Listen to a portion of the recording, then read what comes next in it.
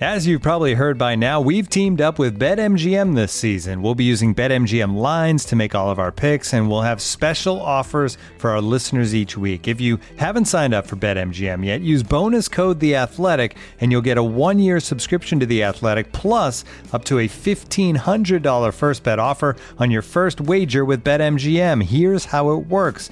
Download the BetMGM app and sign up using bonus code The Athletic. Make your first deposit of at least $10. Place your first bet on any game and claim your voucher for a 1-year subscription to The Athletic. See BetMGM.com for terms. U.S. promotional offers not available in D.C., Mississippi, New York, Nevada, Ontario, or Puerto Rico. Gambling problem? Call 1-800-GAMBLER. Available in the U.S. Call 877-8-HOPE-NY or text HOPE-NY 467-369 in New York. Call 1-800-NEXT-STEP in Arizona. 1-800-327-5050 in Massachusetts. 1-800-BETS-OFF in Iowa. 1-800-270-7117 for confidential help in Michigan. 1-800-981-0023 in Puerto Rico. First bet offer for new customers only in partnership with Kansas Crossing Casino and Hotel. Don't forget, if you haven't signed up for BetMGM yet, use bonus code The Athletic, and you'll get a 1-year subscription to The Athletic, plus up to a $1,500 first bet offer on your first wager.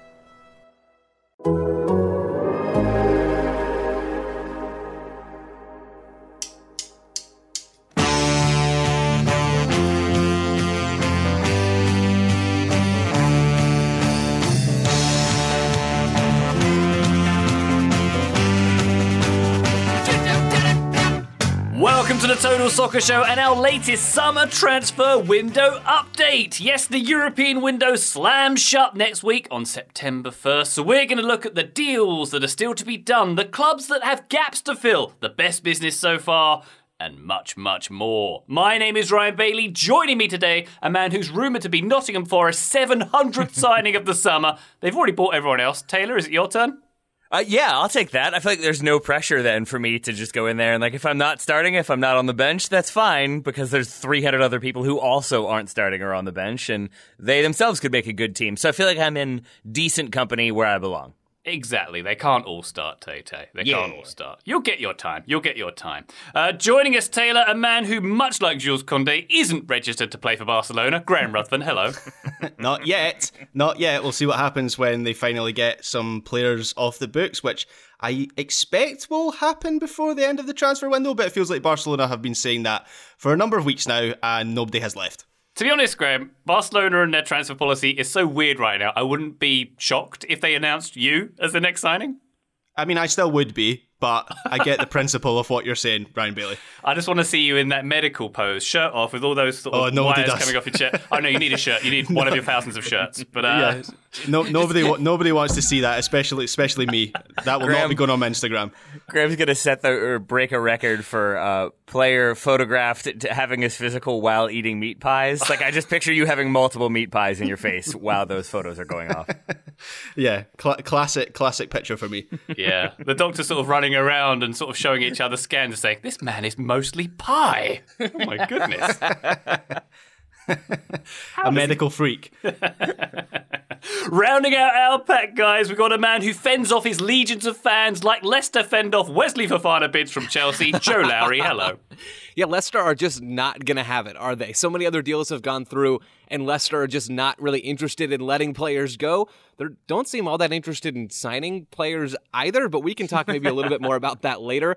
I'm just still fixated on Graham eating at least 3 meat pies at the same time while signing for FC Barcelona. Stranger things have happened. That's basically what Ronaldinho did towards the end of his time at Barcelona. Maybe that's what Serginho Dest needs to do. Maybe that's the secret, right? I don't know. Yeah, okay, we've got some solid advice coming out here in the early minutes of our transfer special. Let's get straight into it, though. The Guardian's transfer tracker tells me that as we record, which is Wednesday, August 24th, 1,374 deals have been done by Europe's top 5 leagues to the tune of $4.1 billion. The majority of those dollars coming and going from the Premier League. Why don't we start off, guys, by going around the houses and looking at the deals that we like the most so far that have been done this summer. Now, Joe, I'm looking at our running order, and the top name on here is a name that I didn't actually realise had left his club until a few days after he had done so. It's Timo Werner going to RB Leipzig. What do you make of that one? You've listed this one as a best deal so far. Ryan, I thought you were going to make way more fun of me for picking Timo Werner on this list than you did. Either me or Timo Werner. I'm frankly shocked at how pleasant and sort of passive that was. but I'm not going to complain. So I have this on the list of best deals for a few different reasons. So one is strictly from a business standpoint for RB Leipzig. So let's rewind a couple of years now. Timo Werner is joining Chelsea. It's 2020. He's joining from RB Leipzig for 53 million euros. Now we fast forward back to the present, and he's going back to RB Leipzig for 30 million euros. So there's wages, there's agent fees, there's a whole lot more that goes into transfers than just transfer fees. And there's things that I don't know and that we don't know about the monetary side of this deal. But on the surface, I would be surprised if Leipzig didn't make a pretty tidy profit from this whole thing. It's a great bit of business for them, getting a proven Bundesliga player back in the team and also, recouping recouping a nice chunk of change in this whole process. I think it's a great business move from Leipzig, and I think tactically, Werner can do some good things under Tedesco. Now, Leipzig haven't been exceptional to start the season. They lose over the weekend, but Werner has a goal in 156 minutes or so in the Bundesliga so far. I think he's an excellent player. I don't think we saw the best of him at Chelsea. I don't think he was really ever going to fit exceptionally well under Thomas Tuchel, similar to sort of Christian Pulisic's fit in that system. He thrives in more space, and Leipzig like to possess a lot, but I think Werner is going to be able to really knife through defenses in some of those transition moments. I like this deal, guys. The most offside man in the world making a move back to Germany. Wonderful Absolutely. Stuff, Joe. Yeah, love to see it. There it is. There it is, folks. There it is. I got there in the end. Any other German deals, Joe? I noticed that you've got Ryan Gravenberch, going to Bayern Munich from Ajax. Tell us about that one. Yeah, I'll hit one incoming to the Bundesliga and one outgoing to the Bundesliga here quickly. Both central midfielders. Ryan Gravenberch coming in for 18 million euros.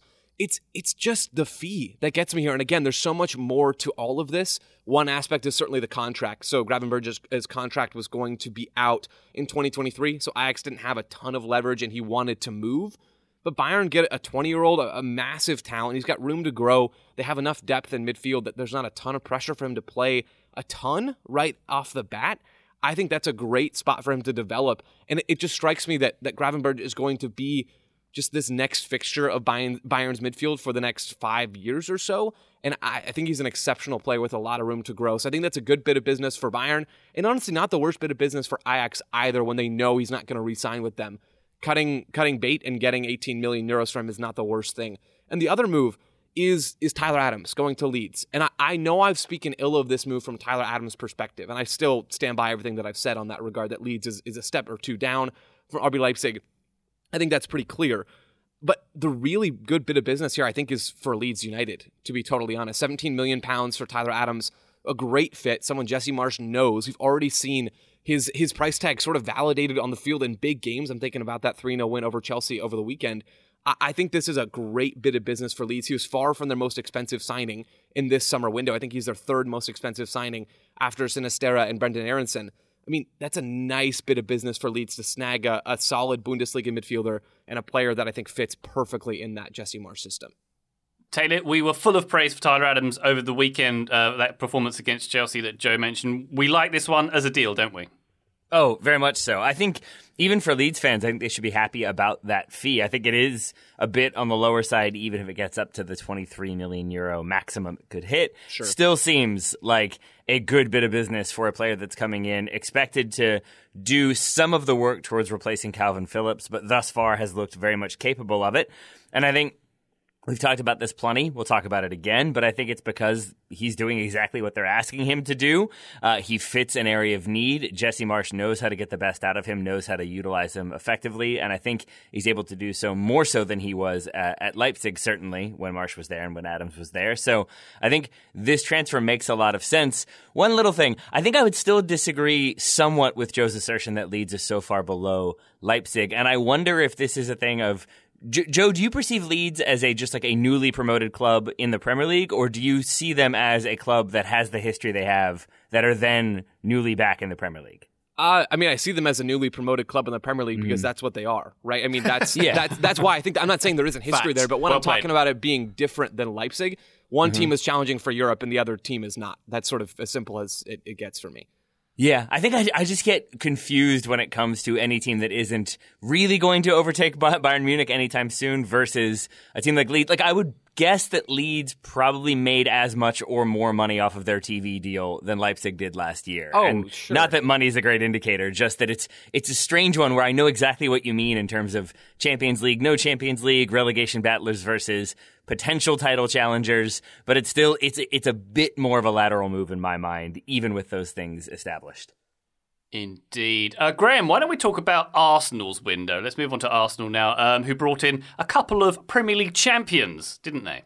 Yeah, so they brought in Gabriel Jesus and Alexander Zinchenko from Manchester City. We've already spoken quite a bit about Jesus on the pod, but if we're talking about best deals of the summer, I simply have to mention him. It's still very early days for him at Arsenal, but I think he has the potential to be a transformational signing for Arsenal. Arteta obviously has worked with him previously, recognised how he could be used in a more effective way, and he's been electric in the first 3 matches that he's played for Arsenal. Has only scored in one of those 3 matches, but even in those other 2 games, he was brilliant. And it's not just in his own performances, but in the way he's getting more out of players around him, players like Martinelli and Odegaard, and it wouldn't surprise me if Bukayo Saka started cooking as well soon. There was a bit of a partnership there in the games I watched in pre-season that hasn't translated into the Premier League yet, but as I say, it wouldn't surprise me if we see signs of that as well. And then Zinchenko. So at first I was reluctant to see or not too pleased to see Zinchenko sign for Arsenal, because obviously he is in direct competition with Sir Kieran Tierney for that left back position, but I can't deny that he has been very good since he signed for Arsenal. Just gives Arsenal a lot of control. I think he's a very different option to Kieran Tierney, so I think Arteta at times will still turn to Tierney, maybe use Zinchenko in central midfield. But as I say, he brings a lot of control. It feels like Arsenal are doing more to suffocate teams. They've won all 3 of their games played so far this season. Yes, they haven't really had much of a test. I'm very interested to see how they do in that North London derby against Tottenham on October 1st. But it definitely feels like Zinchenko and Jesus have seriously strengthened. Just those 2 signings. It's only 2 signings, but the impact they've had goes beyond just 2 players being added to a squad. Yeah, definitely so. And by the way, I wasn't aware that Tierney was knighted. That's news to me, Graham. But Zinchenko... He was in my house. I'm sure he was. Zinchenko, it seems like this is a good opportunity to make his mark in midfield, though, right? Rather than the fullback position.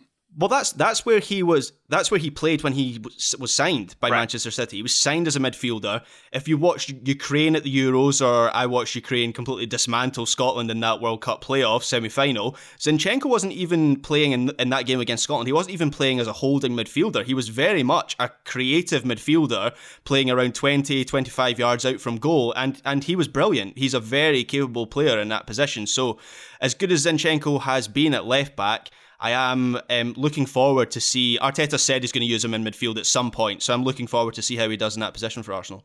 Indeed. Elsewhere in London, Tater, let's talk about Chelsea, whose business probably isn't done. We'll get onto that a little later in the show. But they did sign Kyle Mooney from Brighton, didn't they? Yes, they did. And listeners, I should add, I was muted, so you're listening to this through the magic of editing, but I laughed very, very hard at that joke, Ryan. That was amazing, because for a moment I did think, like, did they sign some underage player that I didn't really realize and forgot? I put it in my notes. No, they signed Marc Cucurella from Brighton, and I think this is a move that makes sense for a lot of different people, both clubs, I would say. Maybe not Ben Chilwell, probably not thrilled by this move, but Brighton signed Cucurella from Getafe for £15 million, move him on a year later for £56 million. That's a good bit of business for them. Then you've got that $7 million add-on as well. They get a player in on loan from Chelsea too, so I think it's a good bit of business for them. They're selling a player for a maximum amount of money at a good enough time. Chelsea get a target, one of their targets, who seemed like he was destined for Man City, so a bit of a coup, even if it seemed like Man City had started to pull away from that deal. He has Premier League experience. He is already starting for them, and he definitely fills an area of need. Did not feel like Marcus Alonso was one for the long term. Ben Chilwell has been out with that injury, and we're not sure when he will be back. And if he is back, I doubt he will be starting. So this one, I think, makes a lot of sense for both parties, even if there is a ton of money spent by Chelsea. It does indeed. Graham, how about Joe Aribo? Let's talk about Joe Aribo, who worked his way up the leagues from Staines Town. Ali G fans will be pleased with that journey that Joe Aribo has made. That. Yeah, he started at Staines. I knew he was at Charlton before Rangers. I didn't realise it was Staines Town that he started out. I'm going to be honest. Staines Town cannot be a real name of a soccer team. Can we all agree that just can't? We can't allow that. Not an Ali G fan, Joe? No? Add it to the list. So the joke about Ali G, Joe, is that Staines is a very nice area of southwest London, and he treats it like it's not. That's Well, it's called Staines. That's why. Yeah. I get it. The reason I knew it, Graham, is because his manager was Marcus Gale, who played for Wimbledon back then. I don't know why I'm bringing that up, but he also played at Rangers, didn't he? Yes, he did play at Rangers. And Joe, with his picks here, he went for kind of value for money, and this is one of those picks for me. He is obviously a player I watched, as you say there, Ryan, I watched a great deal of him for Rangers in Scotland, and at the end of last season it felt like the time was right for him to move on. He'd impressed in the Europa League, obviously Rangers making the final of that competition last season. He scored in the final, even though Rangers lost that game on penalties.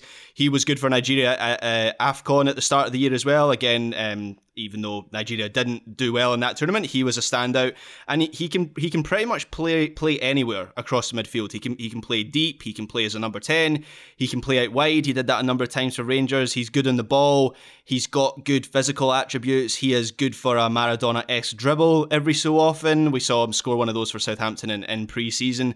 And £10 million is the quoted price. I think that's with add-ons as well. That's including the add-ons. And he was into the final year of his contract at Rangers, so that is the qualification. But nonetheless, £10 million for a full international who's proven himself at the top level of European competition. He's only 26 years old, and I think he's been eased into the team at Southampton. I don't think he started the first couple games, but he started at the weekend there, and I think he was pretty impressive. So Joe Aribo is one player that I would highlight. Another value pick that I would put forward would be Nick Pope.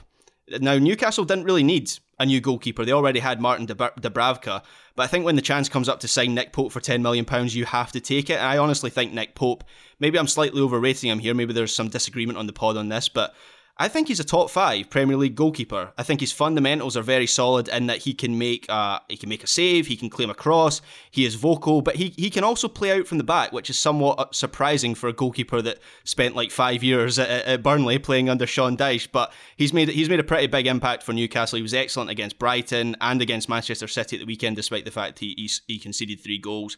And Newcastle, they're building a team for the future right now, and there will be a lot of turnover in that squad. Even players that they've signed in the last 6 months will be replaced over the next few years. But I don't think they need to worry about their goalkeeper for a while, because I think Nick Pope is very good. Well, I always thought Dubravka was very good, Graham.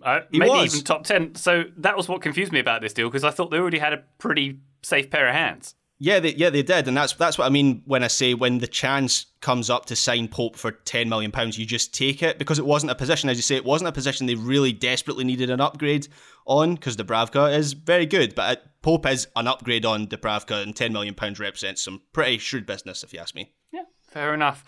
One Taylor that's on our list here, which I'd like to ask you a little about, is Gleison Bremer going to Juventus across town from Torino.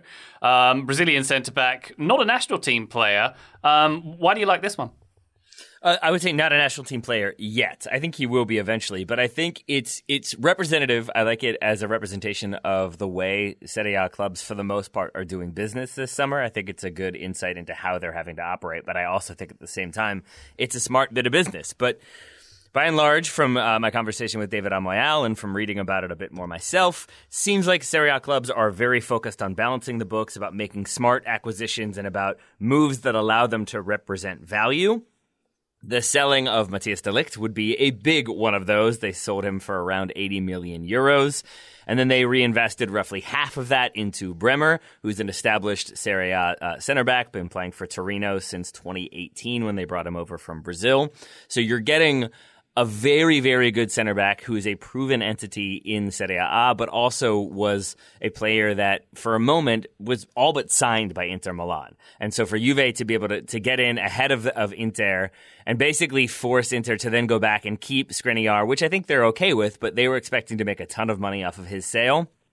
That doesn't happen, and so now there has to be some recalibrations for Inter, but for Juve, they get a center back. They're able to let Chiellini leave on a free. They've let a lot of players leave on frees this summer, so they clear off a huge amount of wages. They bring in a young center back who I think will be a key performer for them. And then for Torino, it's not great to lose a player of his stature and of his status within the club, but at the same time, it's a player that they did not have to spend a huge amount of money on when they first brought him in, and so for him to now be sold on for the amount that they got, I think it's a great bit of business for them as well. So overall, I think both clubs will be happy, but Juve probably more so for beating Inter, for bringing in another player, and for still at the end having a pretty strong transfer balance, even with some of the other signings they've made. The fact that Bremer doesn't have a single Brazil cap is rather frightening. Yeah, no, even used, right? About the depth that Brazil has. Just give them the World Cup right now. Yeah. I mean, $6 million. I was looking it up. $6 million is what they signed him from Atletico Mineiro, I believe it was, in 2018, 2019. So, increasing that significantly would be Torino's, and they can then reinvest that. And Torino were the club that had their sporting director and their coach get into an actual screaming altercation in the preseason about the lack of signings. So you would assume that money will help them subsidize additional transfers. Wonderful stuff. Let's keep it on the continent, Graham. We should talk about the biggest deal of the summer so far in terms of cash value. Aurelien Tchouameni going to Real Madrid from Monaco. Around 85 million euros for that deal. Is that a good value deal for you, Graham? Obviously, that is a huge fee, so I'm not sure how I would assess whether that is good value for money. But I have picked him out as one of the deals of the summer because of the context around this signing. Real Madrid haven't always had a good reputation for planning, but this is a move that future-proofs their midfield after the signing of Camavinga last summer. It now seems that Tchouameni will be a more important player for Real Madrid this season than was maybe planned when he was signed, because of course Casemiro has left Real Madrid for Manchester United. But I would argue that the Tchouameni signing allows Real Madrid to move Casemiro on for, frankly, an astonishing fee of 70 million euros to Manchester United. That move might work out for Casemiro and for Manchester United, but it just allows Real Madrid to replenish their squad and keep moving forward. And they do still have, I believe, the Kylian Mbappe fund somewhere in Florentino Perez's bank account. Obviously, they didn't sign him this summer, but Real Madrid, with the exception of Mbappe, it seems like they're very much focused right now on one in, one out, keeping things on an even keel, keeping themselves in the black in terms of a financial term, because they're redeveloping the Bernabeu. At the moment, there's not a huge amount of money for them to spend in the transfer window unless they sell players, and that's what they've done. So even though Casemiro was a key player, I think he's arguably one of the best players in his position. The Tchouameni signing allows Real Madrid to, as I say, just keep moving forward. Tchouameni's still raw in some areas of his game, but he's only 22, and the idea is that Real Madrid have just signed a key part of their team for the next 10 years, so that's why I've picked him. And Graham, I don't know if you feel this way too. I think this is sort of what you articulated there. I feel a lot better about the fee that Madrid paid for Tchouameni after the Casemiro deal, right? When you go through and have the second domino fall, it makes the initial fee, because the Tchouameni deal happened, weeks and weeks before the Casemiro deal did.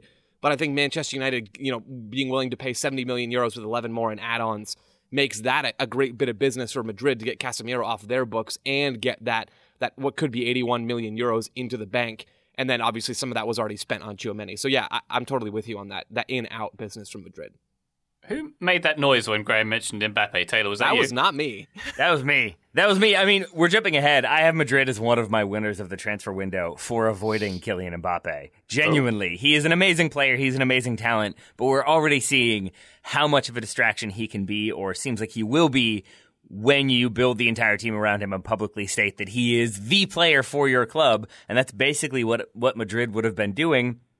And I think that's a Madrid team that were very stable and have proven themselves to be very stable. Even when you change managers, still end up winning the Champions League. That's no mean feat. So I think for Madrid to be as strong as they have been and continue to be, it's just a very strong window, even when they're not spending huge amounts of money on players. Am I the only one who finds it just jarring that all of a sudden Real Madrid seem to be well run? That's never really been something that I have associated with them. Yes, they've signed great players and had great teams, but it's always been the Galacticos policy. And at the moment, they're not really doing that. They're certainly better run than their rivals in Catalonia. The reason why I made that noise as well is because, to Graham's point, if you go back, it's kind of crazy. Like this summer, they signed Tchouameni, but that I would agree with Joe that a huge part of that is offset by Casemiro being sold. But then last summer, their major expenditure was for Camavinga for around 30 million euros, I believe it was.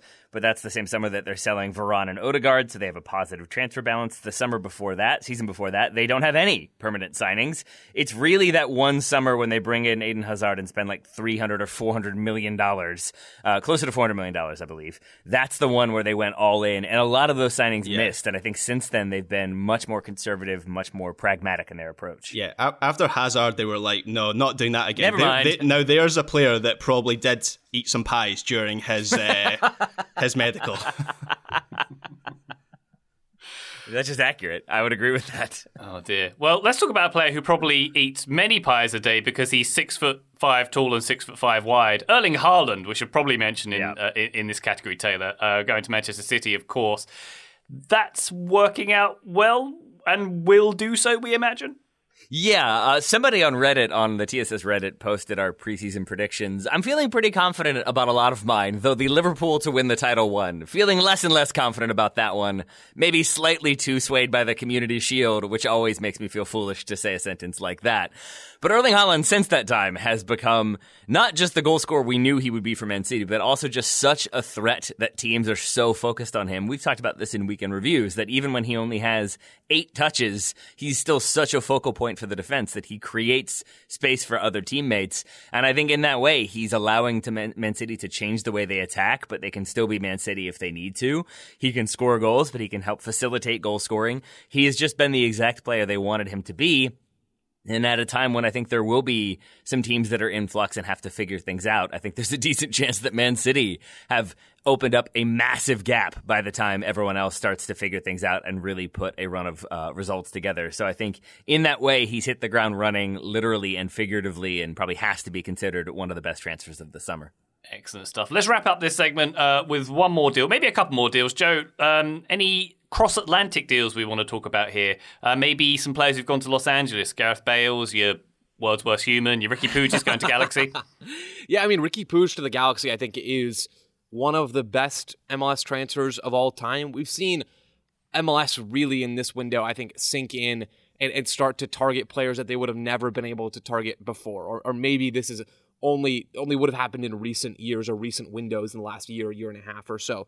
Ricky Puig going to the Galaxy, as soon as Puig stepped on the field against the Sounders on Friday night in that 3-3 draw for the Galaxy, I think he became the most talented central midfielder in all of Major League Soccer. He's that good. We didn't see him break games open. A lot of the rhetoric around Puig right now is that he's going to be a number 10, and I just don't think that's true at all. I don't think he's going to be the guy that's up connecting and threading balls in behind the back line. That's not really his game. He's more of a ball progressor than he is a chance creator, but he's so good at progressing the ball. There's a reason why he was at Barcelona, and the fact that he was at Barcelona and is now with the LA Galaxy says a lot, I think, about Major League Soccer's profile being raised. It also says a lot about Barcelona's financials, because Nico is now on loan at Valencia, and he was a contributor for them last year. Ricky Puig is now out to the Galaxy on a free. There's a lot of underlying factors here, but the fact that the Galaxy pulled this off is truly impressive. Joe, the number 10 conversation, I feel like, is largely rooted in the fact that he, at Barcelona, a big knock against him was his lack of defensive ability, both his awareness, but also his inability to make those challenges that were needed. He's not that big tackler. He's not the holding midfielder. And so I think for some people that translates to, he'll be a number 10 and have no defensive responsibilities. And I think he'll not be an outright number 10. I think he'll fluctuate between the two, but I think he will be an incredibly important part of that LA offense. I think he will be given a lot of freedom to sort of do what he wants, still functioning within the team system. But I agree with you also not being the primary playmaker, because I'm not sure that also is his strongest skill set. Sure. But the thing that I think stood out to me about this one, maybe I have the details wrong, maybe I'm interpreting them the wrong way, but Barcelona basically admitting they could have gotten more money from him right now, and this is Barcelona, who desperately need money right now, but instead have a clause to either bring him back or they get 50% of his transfer fee if he's sold on. That, to me, says Barcelona maybe just wanted to get rid, and maybe they're talking it up a bit too much, but more likely to me is that they see a player who will be sold on for a good chunk of change because he'll look very good in MLS, and he'll play pretty well, is my guess. And I think there will be teams now that MLS is moving towards establishing itself as a selling league, which I think is good for the league. I think it's good for the clubs. I think it's good for supporters to some extent.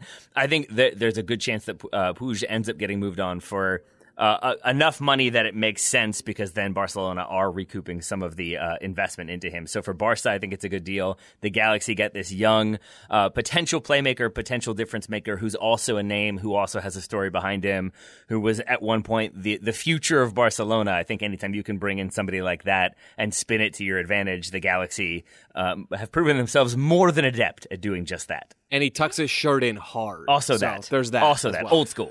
Old school. Vinnie Jones nods approvingly. He does indeed. All right, I'm nodding approvingly at that first segment of this show of the best deals of the window so far. When we come back after this break, we're looking at the players who are still likely to move in the next week, and maybe look at some teams who got some gaps. Back soon. Hey folks, this is Taylor from the Total Soccer Show, reminding you that we are inching ever closer to the start of the summer transfer window, which means there are teams that will buy and sell their players early, there are teams that will leave that business very late, and there are teams that will operate in between. But no matter what, it's going to be a chaotic situation. There's going to be offers coming through willy-nilly. There's going to be transactions to be tracked and processed and make sure that enough money is there. There's going to be probably angry clubs calling to complain. There are many things to deal with, and unfortunately for those clubs, there is no sort of business tool that makes things easier, makes transactions simpler, gets the business done efficiently and effectively. But for the small businesses around the globe, there is such a service: Shopify. Shopify is the global commerce platform that helps you sell at every stage of your business, from the launch your online shop stage to the first real-life store stage, all the way to the did we just hit 1 million orders stage. Shopify is there to help you grow. Whether you're auctioning autographed apparel or selling sleek kits, Shopify helps you sell everywhere. From their all-in-one e-commerce platform to their in-person POS system, wherever and whatever you're selling, Shopify's got you covered. Shopify helps turn browsers into buyers with the internet's best converting checkout, up to 36% better compared to other leading commerce platforms. And you can sell more with less effort thanks to Shopify Magic, your AI-powered all-star. And I really appreciate that about Shopify. No matter how big you are, no matter how fast you want to grow, Shopify gives you everything you need to take control and take your business to the next level. Shopify powers 10% of all e-commerce in the United States, and Shopify's the global force behind Allbirds, Rothy's, Brooklinen, and millions of other entrepreneurs of every size across 175 countries. That's as many countries as will be selling players in the transfer window this summer. Plus, Shopify's extensive help resources are there to support your success every step of the way, because businesses that grow with Shopify. Sign up for a $1 per month trial period at shopify.com/TSS, all lowercase. Go to shopify.com/TSS now to grow your business no matter what stage you're in. Shopify.com/TSS. This episode is brought to you by Michelob Ultra, the official beer sponsor of the NBA. Want to get closer to the game than ever before? Michelob Ultra Courtside is giving fans the chance to win exclusive NBA prizes and experiences like official gear, courtside seats to an NBA game, and more. Head over to MichelobUltra.com/courtside to learn more. Total Soccer Show, welcome back to a transfer spesh. Taylor, why don't we talk about some of the players who are still likely to move, or maybe not likely to move, or maybe, they're going to be up in the air up until the late hours of September 1st next week. Who do you want to start with, Tay-Tay? I mean, I feel like you're teeing me up to talk about Manchester United here, which I will do. I'm just worried that I will end up talking for 15 straight minutes and I'll black out along the way.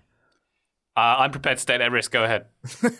Yeah, I mean, I think it's going to be a strange end of the window for Manchester United. The win over Liverpool is important not just because it makes people feel a little bit better about Ten Hag, a little bit better about the squad buying in, but I also think, put it this way, Casemiro is in the stadium for that result. If that game goes the way I thought it would, and it's a 6-0 win for Liverpool, no chance that he's coming out of that one thinking like, well, this is an exciting time to be here.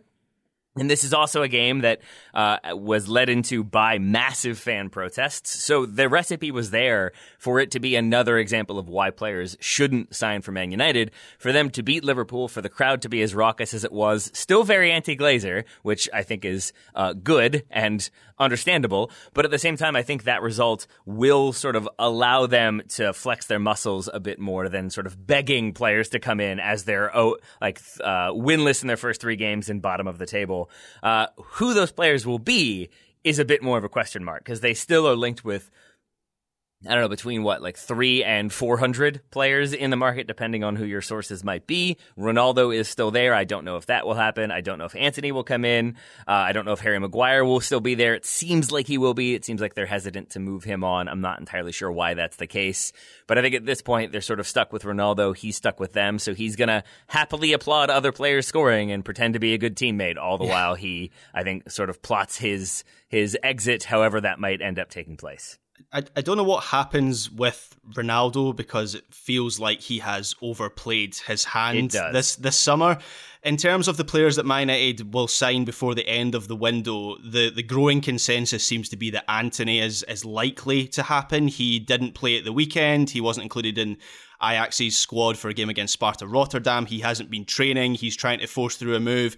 The Athletic, David Ornstein, kind of suggests that Ajax are willing to do a deal. They just want a club record fee for him. And I think Man United's summer transfer activity can be summed up by their pursuit of Antony because they decided pretty early on that he was one of their top targets. They went to Ajax and were quoted 80 million euros at that time.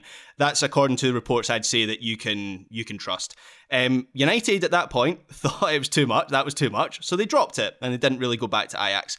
Now, in a position of weakness and desperation, they've gone back to Ajax, who now say that they want 100 million euros because it's so late in the window, and they've looked at some of the other deals that have been done in Europe, and that's what they believe now Antony is worth. And now United are considering paying that amount of money, which they if they'd just done the deal earlier in the summer, they would have got a player in, integrated him, so he would have been more of a part of Ten Hag's system, been ready for the start of the season, and paid less for him. That kind of feels like a microcosm of their whole summer. But nonetheless, let's put the money to one side if we can. Antony would be a very good signing for United, and they're going to need some options in those wide positions this season because Ten Hag asks a lot of those players, and having Antony, Sancho, Rashford, Martial and Elanga, that is some serious strength in there, and I very much want to see Antony, Martial and Elanga play as a front three because that would be a front three of Antony, and Antony. Oh, Graham, that is well played. That is well played. Graham, I just like to think that they want United fans to know that the status quo, which United fans do not like, continues. Because didn't they do this exact same thing with Marouane Fellaini and with Harry Maguire, where they were quoted a price and then they ended up spending too much for that player? So the Maguire one is the one I remember, where the summer before Leicester City were like 50 million. United were like, no, that's too much. Next summer, 80 million. I think Fellaini was had a 20 million pound release clause, and they missed the window, so had to pay 30 for him. So they're just keeping the tradition alive, and I think it's a credit to Ajax that they're sticking firm with where they were because they have had quite the summer themselves. They have lost, I shouldn't say an entire team, but close to it when you look at Lisandro Martinez, Sebastian Haller, Ryan Gravenberch, Nico Tagliafico, and then they've lost Mazraoui and Andre Onana on a free. That's just a few of the names they've lost. So I think another one at this point could be fairly disastrous for them because they want the Champions League money. A deeper run allows them to get that money to then reinvest it even more. And I think that's why they're holding out for a huge fee to sort of offset if they don't make that Champions League run, because they would lose a player like Antony, who is so important to their attack. And I think it's smart business for them. If it ends up happening, I think it's extra smart business for them, less so for Man United, but they get an attacking player and a marquee signing at that. So I guess that's good? Question mark? Yeah, it's always going to work out great for Man United, Taylor. You can rest assured there. Hearing that, the whole, it's not my money, which I guess it's not, but at the same time, if you've bought a ticket to Manchester United or any of their merchandise, it is your money, because it's not the Glazers putting in their money, it is your money that they are spending. Oh boy. Why don't we talk about the other Antony who is on the market, supposedly on the market at the moment, Anthony Gordon, Everton's saviour, who may not be the saviour for much longer, Graham. Seems like he might be on the move. Is that a good idea for Everton, who've already, lost Richarlison in this window and maybe need someone like him on the books? I would say it's a good idea at the prices being quoted for him, the offers being made by Chelsea. I can't understand why Everton aren't accepting these offers from Chelsea. I can grasp that they're reluctant to see a young player leave the club when it seems like they're struggling for certainly attacking firepower at the moment, and even they're struggling for a connection with their own supporters. So I can understand why they would want to keep that player. But the money that Chelsea are offering for this player is insane. £60 million is the latest reported figure that Chelsea have offered. Everton are still digging in their heels. And if that is a ploy to get more out of Chelsea, then I say fair play. If they push that fee up to £70 million, which would be, in my mind, that would be the most inflated deal of the whole summer. Because while Anthony Gordon is a good, talented player, we've seen nothing from him to suggest that he's worth that sort of money. And Everton could use that money to reinvest in some areas of the squad where they're desperate for players. They need a striker. I know they've got Calvert-Lewin, but he is very injury prone. He's currently out injured right now. They literally don't have anyone else to play in that position. So you take that money from Chelsea, you invest in a striker, and that could be the difference between a good season and a bad season for Everton. So every player has their price, and I would very much say that £60 million should be Anthony Gordon's price. Sell. And we were just talking about this with Manchester United about timing, the timing of some of these deals. This strikes me as a time when Anthony Gordon's stock is probably higher than it will be at any point in the future, right? I mean, he's had one full season for Everton, where he didn't really produce all that much in the attack because Everton are really poor at the moment. So that's somewhat understandable. But you look and think, okay, well, that's not really all that likely to change this season. Maybe there'll be some minor improvements, but I'm not expecting Everton to be that much better in the attack. So his numbers aren't going to look all that much better. I think if you're Everton, similar to what Graham's saying, this is the time you want to capitalize. You want to get that number as high as you can, and maybe they're in the midst of that right now, and this deal does go through. But take advantage of teams that want Gordon now, because I just have a hard time envisioning his stock moving up any further than it already is over the next 6 or 12 months. Interesting. Anybody else who we think might be on the move in the next week? What about Christian Pulisic? His father, I haven't been tracing his father's social media movements lately, but he's certainly been linked with a few clubs as his father has been stoking that fire. Joe, any thoughts on Pulisic and if he might leave Chelsea? I mean, I think there's a chance he leaves Chelsea. It seems like the Manchester United stuff has blown over, and so it doesn't feel like that's going to happen at this point. I'm sure there are clubs out there that would be interested in him. I've made my personal opinion on whether he should move or not clear over the last month or so, but I think teams would be foolish not to be inquiring, and Pulisic clearly wants to go somewhere, or it seems that he wants to go somewhere and play. I don't think there's a lot of clarity on really where that is going to be right now, and the same goes with Serginho Dest if we're going to put another player in here. I think there's probably a better chance that Dest moves than Pulisic moves, but I mean, where, right? There's this report from, I believe, Sport, which I don't think is all that reliable typically, about Dest and Thomas Meunier being swapped from Barcelona to Dortmund. Maybe that happens, maybe it doesn't. I think Dortmund wouldn't be the worst spot for Serginho Dest to land. I just don't have a lot of clarity around where some of these USMNT players might move, but in both Pulisic and Dest's case, I think there's a chance they do end up moving. Another view behind the curtain for listeners. As Joe was talking, I messaged Ryan to say, hey, Ryan, I have one more player I wanted to mention. I forgot to add Serginho Dest to the list. And I think as I hit send, Joe brought up Serginho Dest. So well done, Joe Lowry. Thank you. To you. I would not mind Dest at Dortmund. Let's just get everybody at Dortmund and see what happens. Let's see how Pulisic, let's get him back at Dortmund. Let's get him with Reina. Let's get Dest in there. We'll make them a pro-America team. I'm good with that. I wanted to ask one more for you all, and then I will stop talking about Manchester United for this part of this show.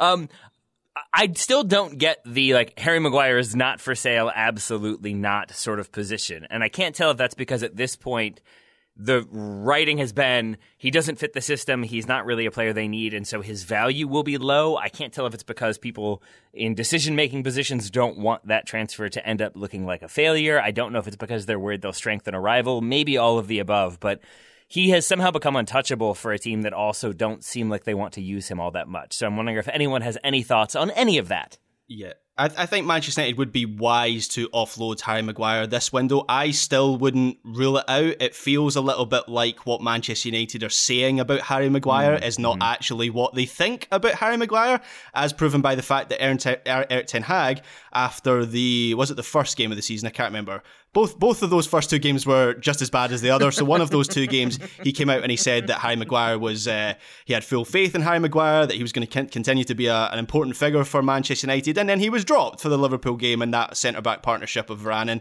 Martinez looked a lot better. So I don't have any inside information. This is just a hunch. It would not surprise me if we get to deadline day, Chelsea complete that deal for Wesley Fofana from Leicester City, and Harry Maguire is shuffled out the back door on loan to Leicester City. That would feel like a move that would maybe benefit all parties. Leicester City play a game that's more suited to him. Manchester United get rid of him out of their squad, and Chelsea get their man as well. So that's just a hunch that maybe that deal could happen. Graham, let's go the other way. So Maguire to Chelsea, then Chelsea swaps him with to Leicester for Fofana. Let's go the other way. Not good for Chelsea. Probably not. Graham, on the Maguire move, there was a narrative not that long ago that Ten Hag, A, couldn't take him out of the team, and B, certainly wouldn't sell him because he's the captain, and he, politically that's a poor move. That's just all out the window now, I guess? Well, if Ten Hag after the Liverpool game still said that Harry Maguire was an important figure for Manchester United, so that's what I'm talking about when I say what Man United are doing with Harry Maguire is very different to what they're saying. Indeed. Right, we've talked about plenty of players who may be on the move, have been on the move. We're going to take a quick break, and we're going to talk about some of the teams. Take a more holistic view. Which teams need what? What on earth are Barcelona up to? And more after this break. Today's episode is brought to you by our old friends, Mack Weldon. Wouldn't it be nice if we could have things both ways, like a 0-calorie cheeseburger, internet ads in March that weren't just reminders to do your taxes, a dog that never needs walking after midnight when it's cold, a Manchester United that is consistently good instead of their current scattershot approach? Well, we tend to think of clothing as an either-or situation as well. People think looking sharp means starchy Oxfords and stiff chinos rather than effortless comfort. But it's possible to have it both ways. Mack Weldon makes timeless apparel with modern performance fabrics for guys who want to look and feel sharp without sacrificing comfort. From their light-as-air underwear to innovative anti-odor tees and versatile yet comfortable pants, Mack Weldon has a full range of clothes that never go out of style. I got a few things recently, including a long-sleeve polo, which I love, maybe the most comfortable t-shirt, which I also love, and my new favorite sweatpants, the Ace sweatpant. It's exactly what I described above, comfort and versatile, but still stylish. It's the type of sweatpant I can wear to pick up my kids from daycare and not think, I'm now wearing sweatpants in public, the other parents will judge me. Now I just think, judge away, nerds, because you will never be this comfortable unless you're also wearing a pair, in which case, high five. Mack Weldon is not flashy, it's just classic, always in style, and made from the world's most comfortable performance materials. They're designed to fit both your style and the demands of modern life. So get timeless looks with modern comfort from Mack Weldon. Go to mackweldon.com and get 20% off your first order with promo code TSS. That's MackWeldon.com, promo code TSS to get 20% off your first order. Thank you to Mack Weldon for sponsoring today's episode. Looking for an assist with your credit card but can't get a hold of anyone? Luckily, with 24/7 US-based live customer service from Discover, everyone has the option to talk to a real person anytime, day or night. Yep, you heard that right. You can talk to a real human in customer service at any time. Sounds like a real game changer if you ask us. Make the right call and get the service you deserve with Discover. Limitations apply. See terms at discover.com/creditcard. This episode is brought to you by Michelob Ultra, the official beer sponsor of the NBA. Want to get closer to the game than ever before? Michelob Ultra Courtside is giving fans the chance to win exclusive NBA prizes and experiences like official gear, courtside seats to an NBA game, and more. Head over to MichelobUltra.com/courtside to learn more. Total Soccer Show, welcome back. Let's focus on a couple teams who still might have some business to do. Graham, we mentioned Leicester. We mentioned them having done no business at all at the moment, but having plenty of their players potentially poached by other teams. Brendan Rodgers, probably not the happiest bunny in the world at the moment with the state of play at Leicester City. Do you think they are going to finish this window with no comings or goings? That's not what Brendan Rodgers wants. He spoke about a rebuild ahead of the summer, and that just hasn't materialised at all. And in fact, the final week of this window now, I think might be about keeping hold of players rather than adding players, as we mentioned already. Wesley Fofana, he's a target for Chelsea. James Maddison has been linked with Newcastle pretty strongly. Jamie Vardy was actually linked with Manchester United before he signed a new contract. Yuri Tielemans, I think everyone expected him to be moving on in this summer, and that hasn't materialised yet. But I was reading today that Arsenal have revived that interest. Manchester United have been linked in the past, so there's another player that could be leaving in the final week. And a couple of seasons ago, I would have said Leicester City were probably the best run club in the Premier League, but they seem to have lost their way a little bit in terms of recruitment. They've already let Kasper Schmeichel leave the club this summer. Maybe that needed to happen. That in itself is not a bad move, but the fact that they've been playing Danny Ward, their second choice goalkeeper, as the number one, and I've watched Danny Ward a bit over the course of his career, and he's a decent enough goalkeeper. He played in Scotland for a while, but he's not a Premier League number one, and they haven't replaced Schmeichel properly yet. So it feels like there's a lot of business to be done, but some of those players, Fofana, Maddison and Tielemans, may need to be moved on before Leicester City can spend some of that money, and that's not an ideal situation for Rodgers in particular to be in. Yeah, it doesn't seem like the purse strings are being loosened, particularly at Leicester. Plenty of loose purse strings, so to speak, at Chelsea, though, Joe. Do we think they are going to make a few more moves? It seems that way, right? I mean, Anthony Gordon is certainly still within the realm of possibility. Wesley Fofana as well. He's a really interesting player, 21-year-old French center back, good dribbler, relatively mobile. I think he would be a very good player for them. Some of the prices that have been tossed around, at least in the media, are high, but prices in general are high right now.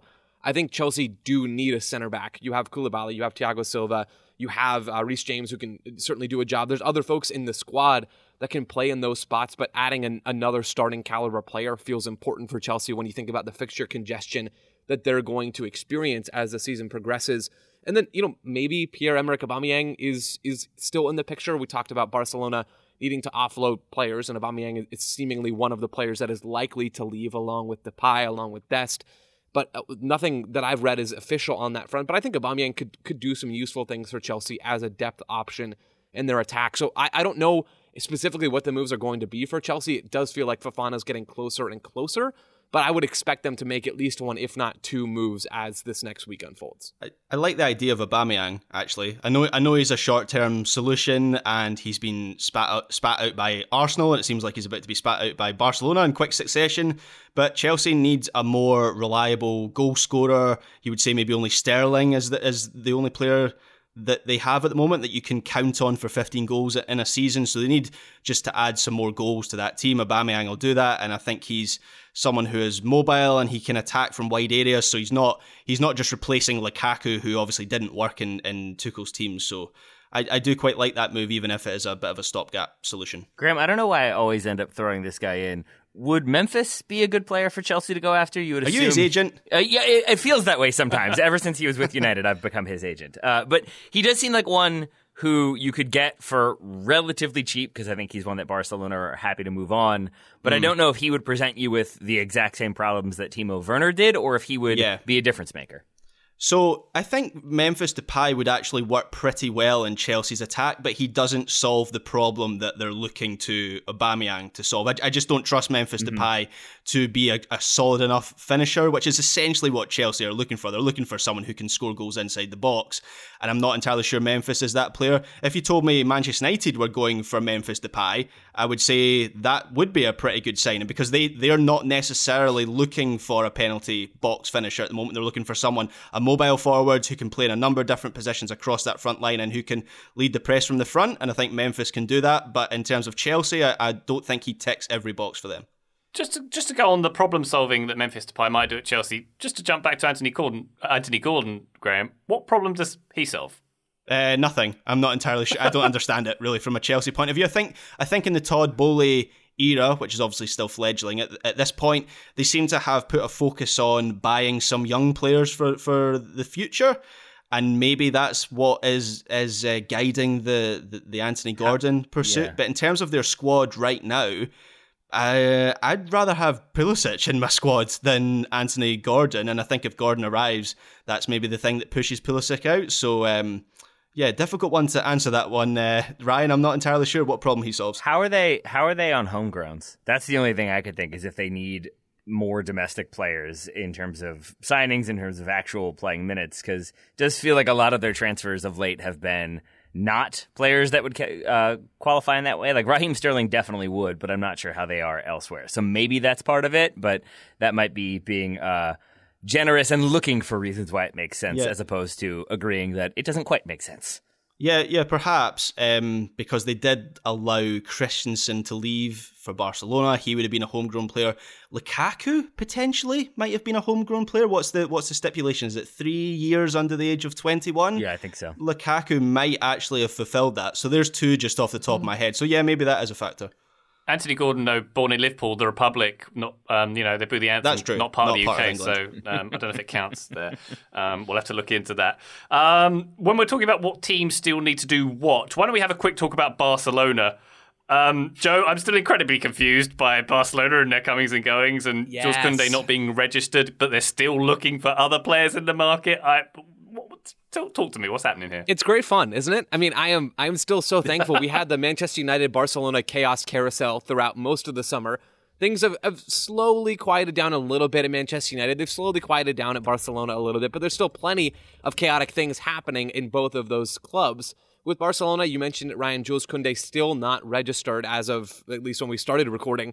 He could still leave for free. So I know we've mentioned this in passing, but just to detail it, apparently the club promised Koundé that he would play against Real Sociedad, and he wasn't even registered for that game. So not only did he not play and make his Barca debut, but he's still not even eligible to be participating in those activities. If he's not registered by, I believe, the 31st, he reportedly can walk for free after Barca paid 55 million euros for him.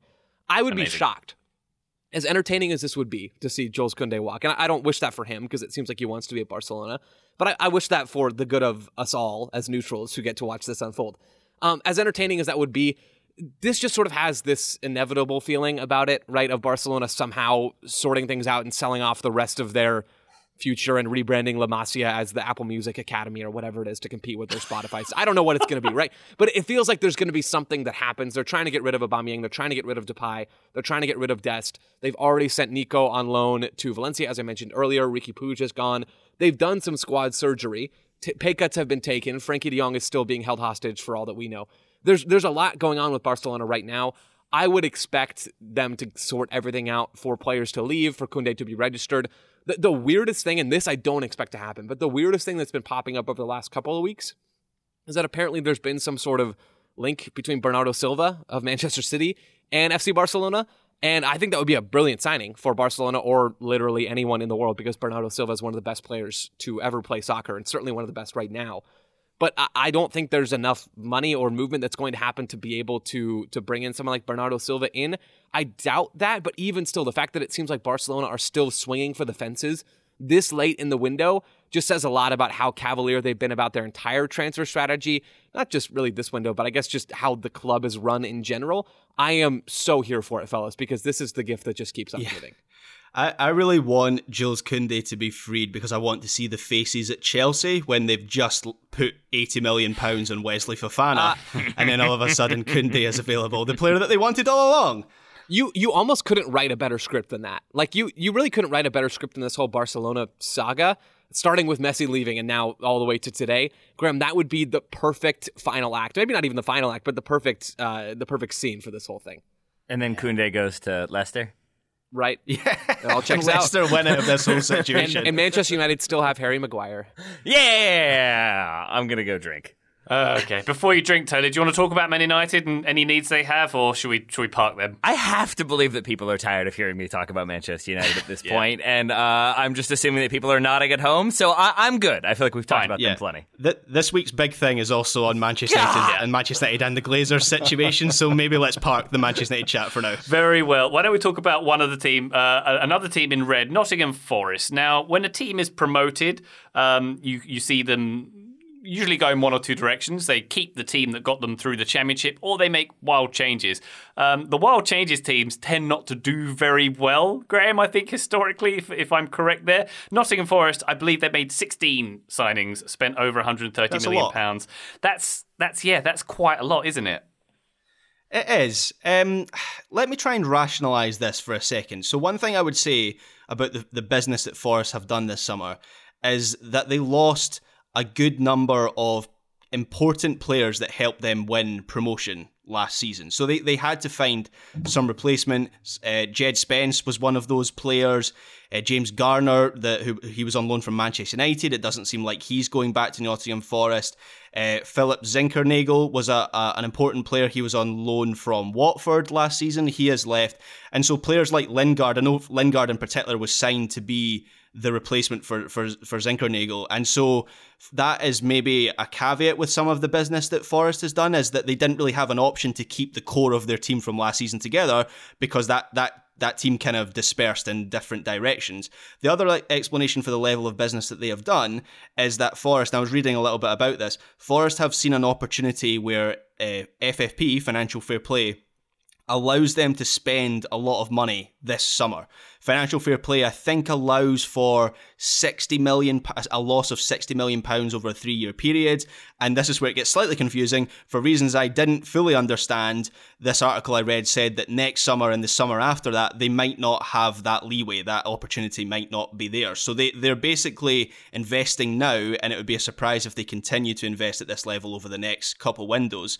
But nonetheless, you're right. They have spent a lot. They've made a lot of additions. Watching that first game against Newcastle United, I had concerns about them because they played nothing like the team they were last season, but they've been a lot better since then. They beat West Ham, they got a point away to Everton, and I think Steve Cooper is a good enough coach to mould a decent team out of all those players that he has. But it's still a big task, and it might not be until the second half of the season that we actually start to see what Forest are really all about this season. A lot of money to spend to maybe go straight down again, Graham. That's the risk. Yeah. That's the gamble they've made. It is wild how much they've spent. Like, we talked about them plenty. I knew they had spent some. I think I'm correct in saying they've brought in 16 players, not including ones who came back from loan. And then when you're talking about the money spent, that doesn't include Dean Henderson on loan. We'd assume his wages are pretty sizable. Jesse Lingard on a free.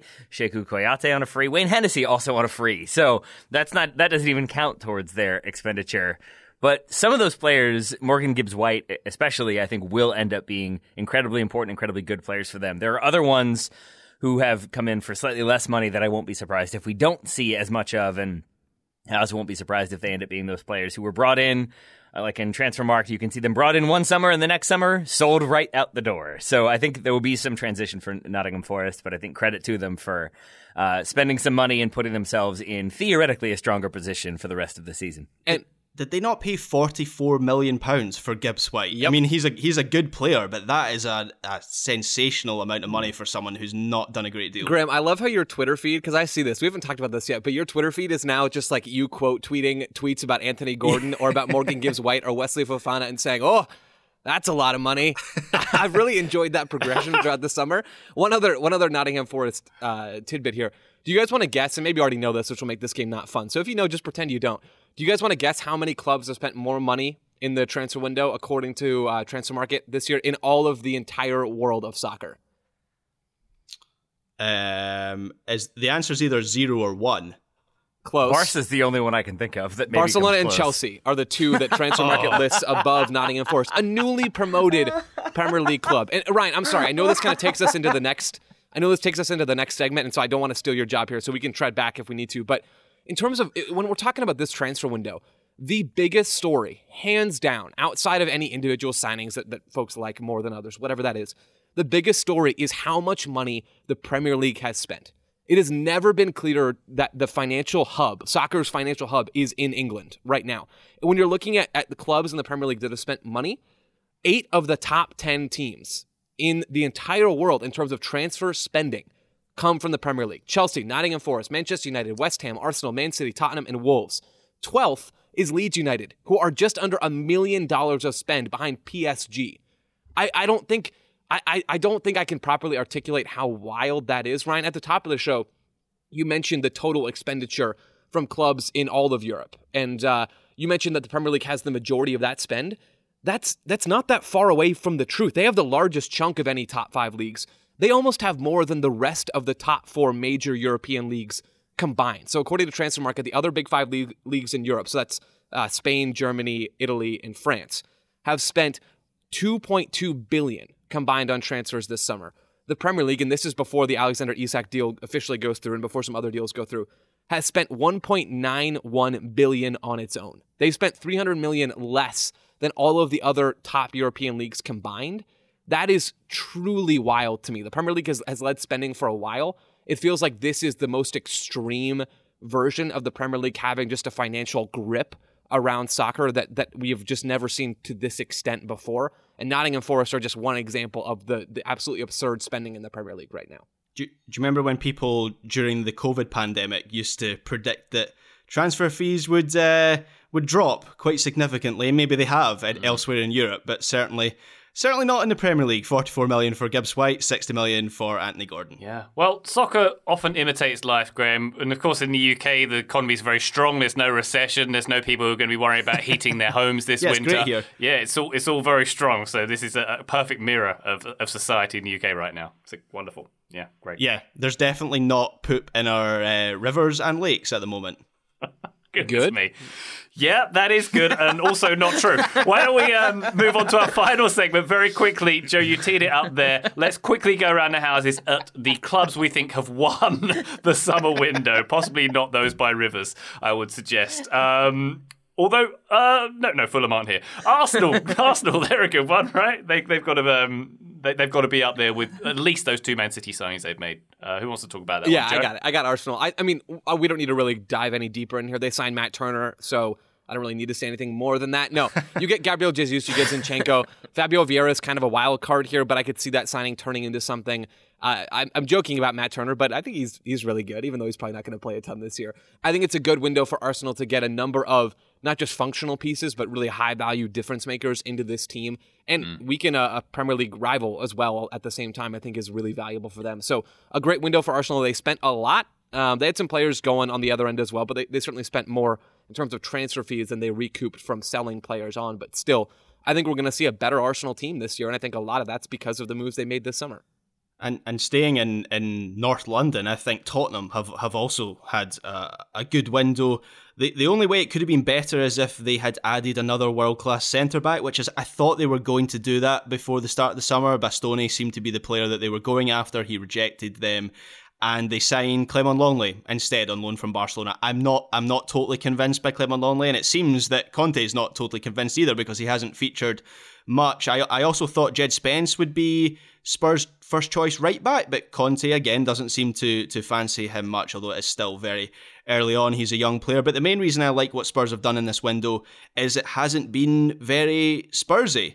They've bought for the here and the now, which I think is fine when they're in the position they're in at the moment with Conte, where there's a chance that Tottenham maybe mount a title challenge this season, and that obviously hasn't been something we've been able to say a great number of times in the last kind of 2 decades about Spurs. So I think it's fine that they're signing for here and now. They haven't done that very often recently, and they also got their business done early.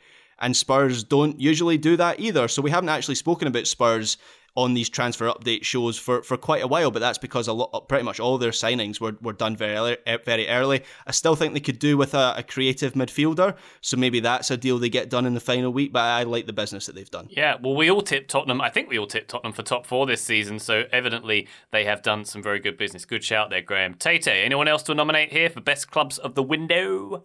Not that I'm trying to get rid of him, but Graham, should Tottenham go after Harry Maguire? I feel like he could sit deep and then help them counter. And in a back three as well, he's got more protection. That'd be a good move. Pretty much any Big Six team that isn't Manchester United or Liverpool, I guess, would be better for Harry Maguire. There we go. Yeah, right. With that said, 2 teams that I think we should mention briefly. One of them I already talked about, Real Madrid, I think have had a really smart summer, starting out with sort of missing out on Mbappe. Maybe that hurts them long term, but I think short term it gives them stability, and I think they will be able to spend that Mbappe fund wisely, or relatively wisely. I think Tchouaméni will end up being an incredibly important player. They recouped a lot of that transfer fee by selling on players. I think they've sold players for over $100 million at this point. They get Antonio Rudiger on a free to partner David Alaba, who they also got on a free. And I think that frugal approach to building a squad has been good. They're also giving youngsters time to sort of develop and reached their potential. So I think a strong summer for Real Madrid. And then for Bayern Munich, I think also a really strong summer. The rich get richer, the strong get stronger. When they lose Robert Lewandowski, it feels like, oh, they're losing this talismanic player. How will they ever replace him? And I think they have done a good job of controlling that narrative a little bit, such that I now am inclined to say it felt like a player that they didn't really want to keep anymore, that didn't fit with Nagelsmann, that didn't fit the system.